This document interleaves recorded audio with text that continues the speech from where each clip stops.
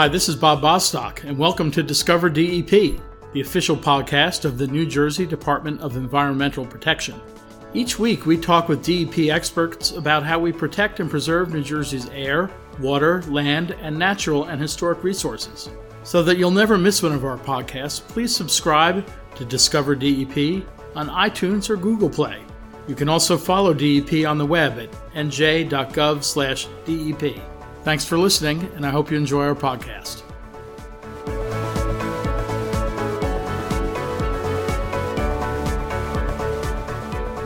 Hi, this is Bob Bostock, and welcome to another edition of Discover DEP.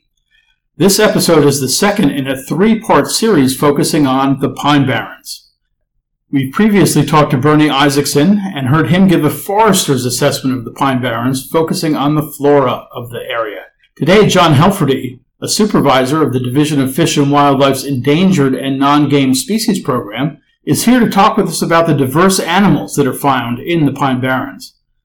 Everything from mammals, birds, reptiles, amphibians, fish, and insects inhabit the pinelands. They are a part of a very rich ecosystem, and they are greatly affected not only by the region's climate and the environmental conditions in the area, but also how the Pine Barrens are used by us humans. So I want to thank John for taking time out to be here with us today to talk about the fauna of the forest. Thank you, John. Pleasure, Bob. Thanks for inviting me over. John, let's start talking a little bit about how many different species of animals are found in the Pine Barrens, excluding human beings. Excluding human beings. There's a lot of them. It's an interesting question. There's also a ridiculously large number of animals. I couldn't put a specific number on it. There's so many. There's hundreds of insects alone, for example, in most of our ecosystems in New Jersey, and the Pine Barrens are certainly no exception. I could characterize programs' concerns about species by sort of answering that question a bit in reverse, in that there are at least 45 threatened or endangered species, wildlife species that have a specific conservation concern that the department associates with them. Endangered species being species that are in imminent peril of extirpation or disappearing from the state, and threatened species being species that are in danger of becoming endangered at some point in the future. And so there's at least 45 species that are highly visible on our radar screen in terms of species that have a specific state listing. There's over 250 overall that we consider to be species of greatest conservation need, which expand beyond threatened or endangered species a little bit and include species for which New Jersey perhaps has a greater than average responsibility to preserve. In the Northeast, for example, that would include species that other conservation organizations like the Xerces Society, which focuses on insect conservation, they have prioritized lists of species that they track that they believe have a significant level of conservation concern. The Pine Barrens is such a unique and such a rich ecosystem, as you implied in your opening statement, that there's definitely a large volume of animals that call it home and require it to maintain a healthy area for them to thrive. So of the 45 or so species that you mentioned are either threatened or endangered, can you give us an example of some of them? And it's probably a pretty wide range, too. Yeah, it is a range, and it certainly spans all of the taxa. Don't think there's many mammals that are coming up on the list. I think we have bobcat in the Pine Barrens now, but they're few and far between. So most of the species are avian species, and as is typical of most avian species, it's a highly mobile taxa. They can fly, wherever they want. They're not really limited in terms of their mobility. So are these birds specifically, or does it include flying insects when you talk about avian species? Nope, sorry. To be clear, we're talking just about birds now. And many of the bird species that are included in those 45 state-listed species that are representative from the Pine Barrens occur elsewhere in the state as well. They're not endemic just to the pinelands. So avian species are not necessarily the poster child for, the poster species for the Pine Barrens. What I picture as being more of the really representative species for the Pine Barrens would be things like northern pine snake, corn snake, both highly imperiled reptile species. And neither one of them venomous, right? Neither one of them are venomous. We do have timber rattlesnakes, and that's an interesting situation in that we have timber rattlesnakes that occur in the Pine Barrens that are the exact same species as the timber rattlesnakes that occur in northern New Jersey. However, the population in the Pine Barrens has significantly different life history, specifically hibernation habitat use, that they initially had studied whether it was a completely different species or maybe even a subspecies. Turns out it's not. It's the exact same animal. But up north, timber rattlesnakes hibernate in rocky crevices underground, and in the Pine Barrens, they actually hibernate underneath stream banks. They actually go underwater to get to cavities up above the water level in the stream banks where they hibernate. Of course, you'd be hard-pressed if you were a timber rattler to find a lot of rocky crevices in the Pine Barrens. So that's exactly pretty well. They had to evolve. Exactly. Yeah. They had to evolve with a completely different MO for hibernating, and it has worked out for them, and they have thrived. There's also a number of amphibians that are characteristic of the Pine Barrens. The aptly named Pine Barrens tree frog is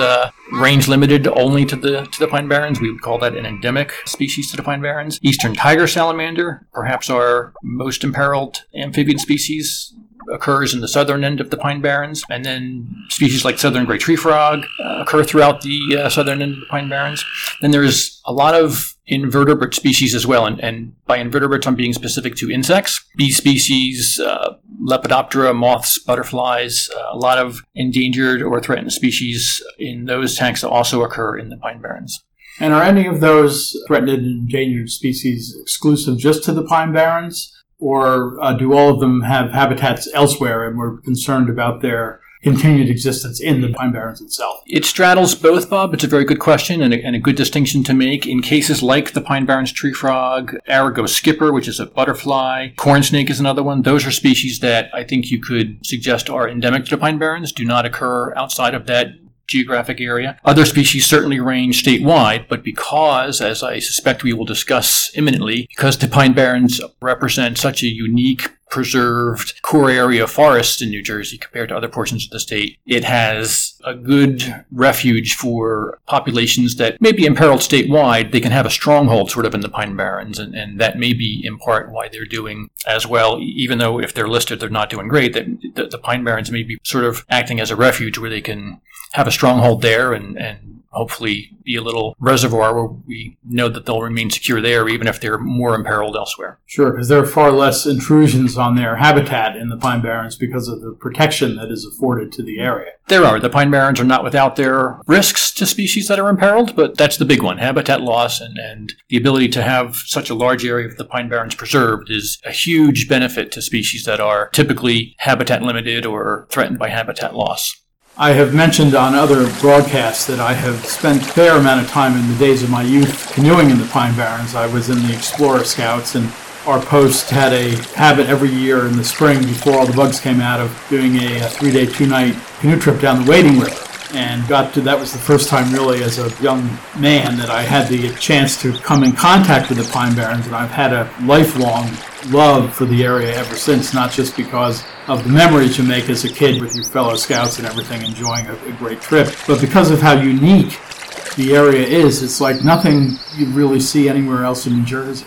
And you bring up canoeing. It's an excellent example of a way to observe wildlife because it really does get you places that no other venue will get you there. There are rare instances, some boardwalks perhaps that go through wetland areas, some trails that may parallel or even cross a stream, but there's nothing like being in a canoe and truly being immersed in the habitats that many of these species call home and require. And when you are canoeing through the Pine Barrens, you are experiencing those core areas where it's pretty clear that you're in the middle of wilderness, and you can get what makes those areas so important to wildlife because you're not seeing any of the downside. It's the good stuff. I will say that we always tried our best not to become literally immersed in the river because it was very cold in the beginning of April. But it is true, the variety of birds, and occasionally you'd see a snake and you'd see salamanders and things like that.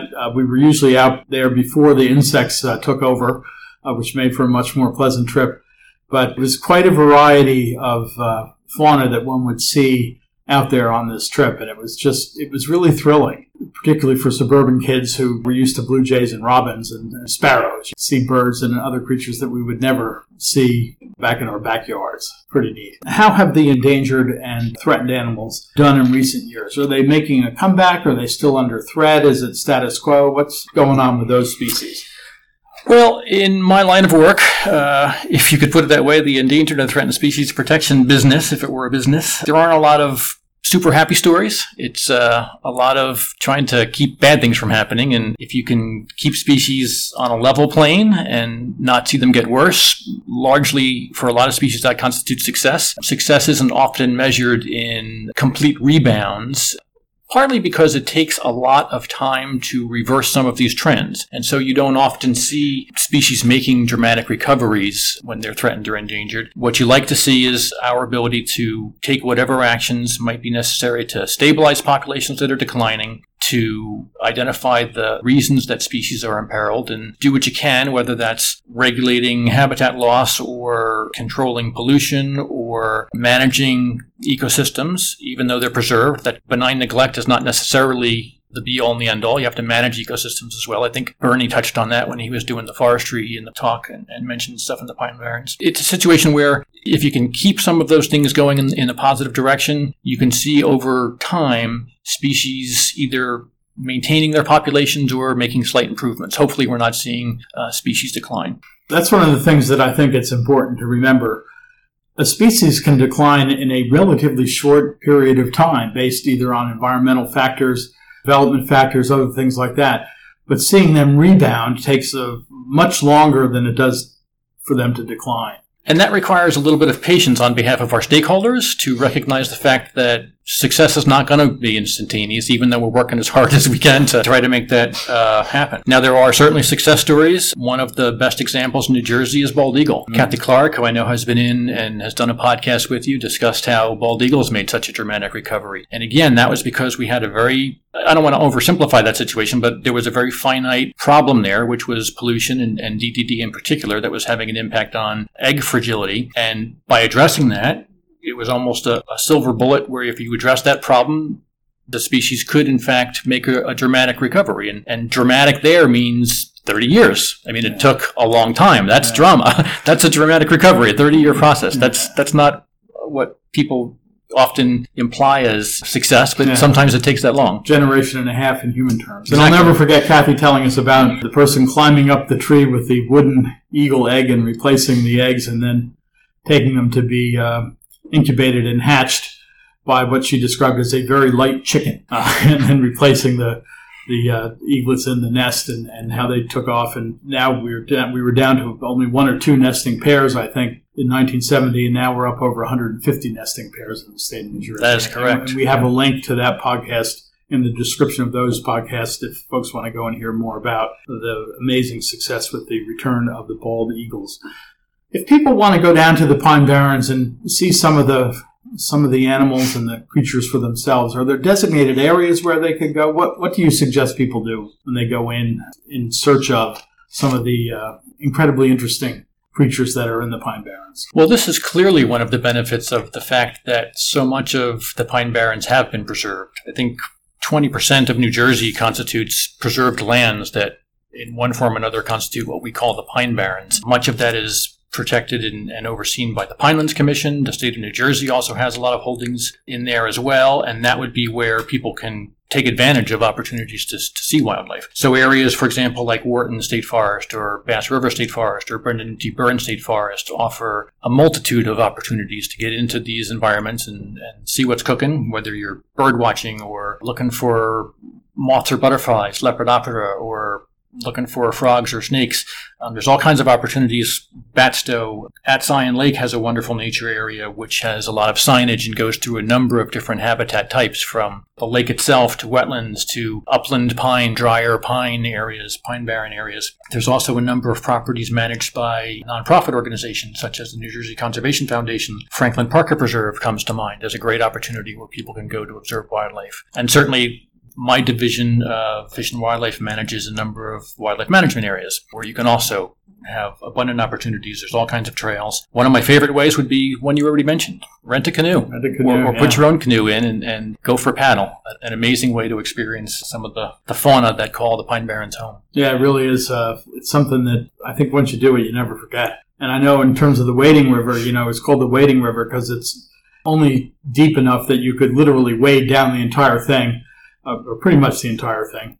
So even if you're a novice canoeist, it's not something you have to worry about taking on because there's no class 4 rapids. No, it's a very navigable, river. There's no doubt about that. So, what do you suggest people do when they go into the Pine Barrens to be respectful of the fauna that is there and to make sure that while they're enjoying the beauty of the nature of the Pine Barrens, that they're not doing any damage unintentionally? That's a good question because there's such a thing as loving an area to death in some cases, and part of that is managed by the Division of Parks and Forestry themselves in that they focus camping areas to specific areas, they focus high-use areas to specific areas, and other areas are left more undisturbed. And so it's completely appropriate to have high-use areas, and that's a great way for members of the public to get in and enjoy these areas. It's also appropriate to try to maintain lesser-used areas where natural conditions are largely allowed to prevail. And so if you're enjoying those types of areas, it's important to remember to stay on trails that are designated. It's important to remember that you should, as they say, take only pictures and leave only footprints. Mm-hmm. Collection is actually a big problem for some of our state-listed species, particularly snake species. And so it's important to remember that even if you were sort of innocently thinking that you could take something home and have it as a pet and it's not more nefarious for a pet trade or for a profit reason, collection of female reptiles in particular, who tend to be long-lived, is a problem because when you remove a reproductive female from the ecosystem prematurely, and do not allow her to use her entire lifespan to reproduce, you're significantly curtailing the number of offspring that she would have otherwise contributed to that ecosystem. So collection of reptiles is a significant problem, and snakes in the Pine Barrens in particular have been perceived as being attractive to collectors. So that's an issue. Spread of disease you wouldn't think of necessarily as being something that the public might be involved with, but it can be a thing. Citrid fungus, when you're going from one ponded area to another, can have a dramatic effect on amphibian mortality.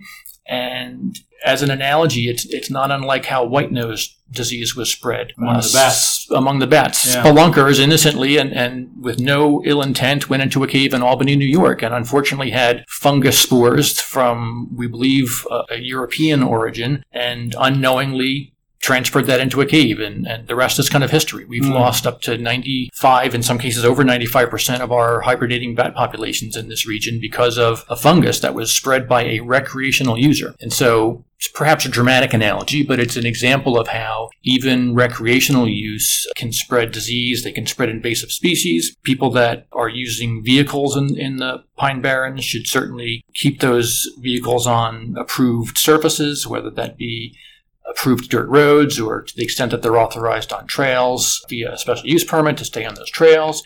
If those uses are not properly regulated or if there's abuses of those privileges, that can result not only in direct habitat destruction, but also the spread of invasive species, of plants that can start destroying habitats and converting habitats. So there are definitely some things that the public can do just to try to be good stewards of the land as they visit it. And of course, we should also mention responsible use of fire in the Pine Barrens. If you're at a campsite and you're not supposed to have a campfire during that period because it's been dry or anything, don't think you can get away with it, because fire can be a real hazard in the Pine Barrens and put a lot of property and a lot of fauna at risk. Fire is literally a blessing and a curse in the Pine Barrens. Not disagreeing with anything you just mentioned, because anthropogenically, man-made or man-caused fires are a huge problem in the Pine Barrens. And one of the reasons that the New Jersey Forest Fire Service does prescribed burns, where they try to minimize the amount of fuels that might load in a forest so that you don't have man-made forest fires that would then spread and put public life or property in jeopardy. But having said that, the unique thing about the Pine Barrens, and a very important thing that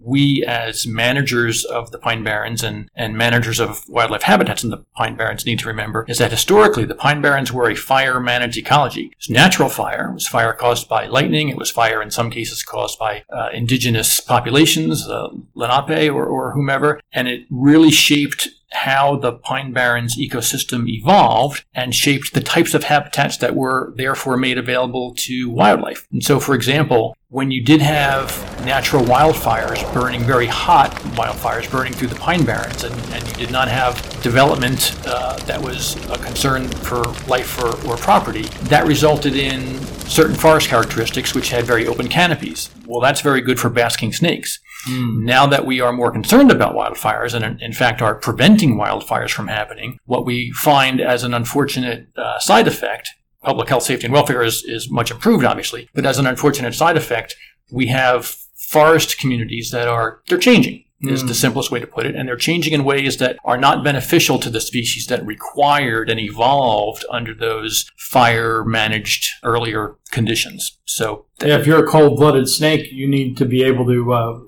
lie on places where you're getting the sun. You do, and that's one of the big problems with pinelet snakes, including the corn snakes, the pine snakes, and the timber rattlesnakes. There's one animal that we have not discussed, and that, of course, is the Jersey devil, and we will cover that in our next episode when we talk with Tom Gerber about the history and the legends of the Pinelands.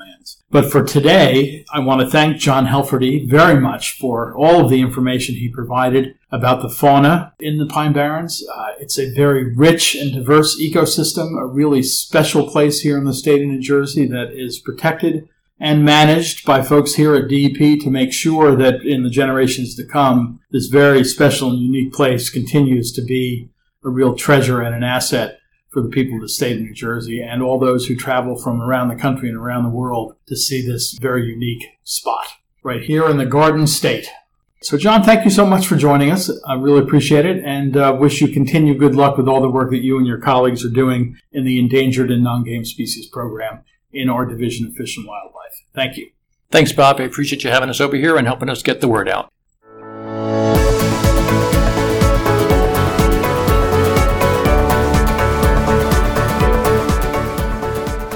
Thanks for listening to Discover DEP. If you have comments on the podcast or ideas for future podcast topics, please email us at podcast@dep.nj.gov. Enjoy the rest of your day.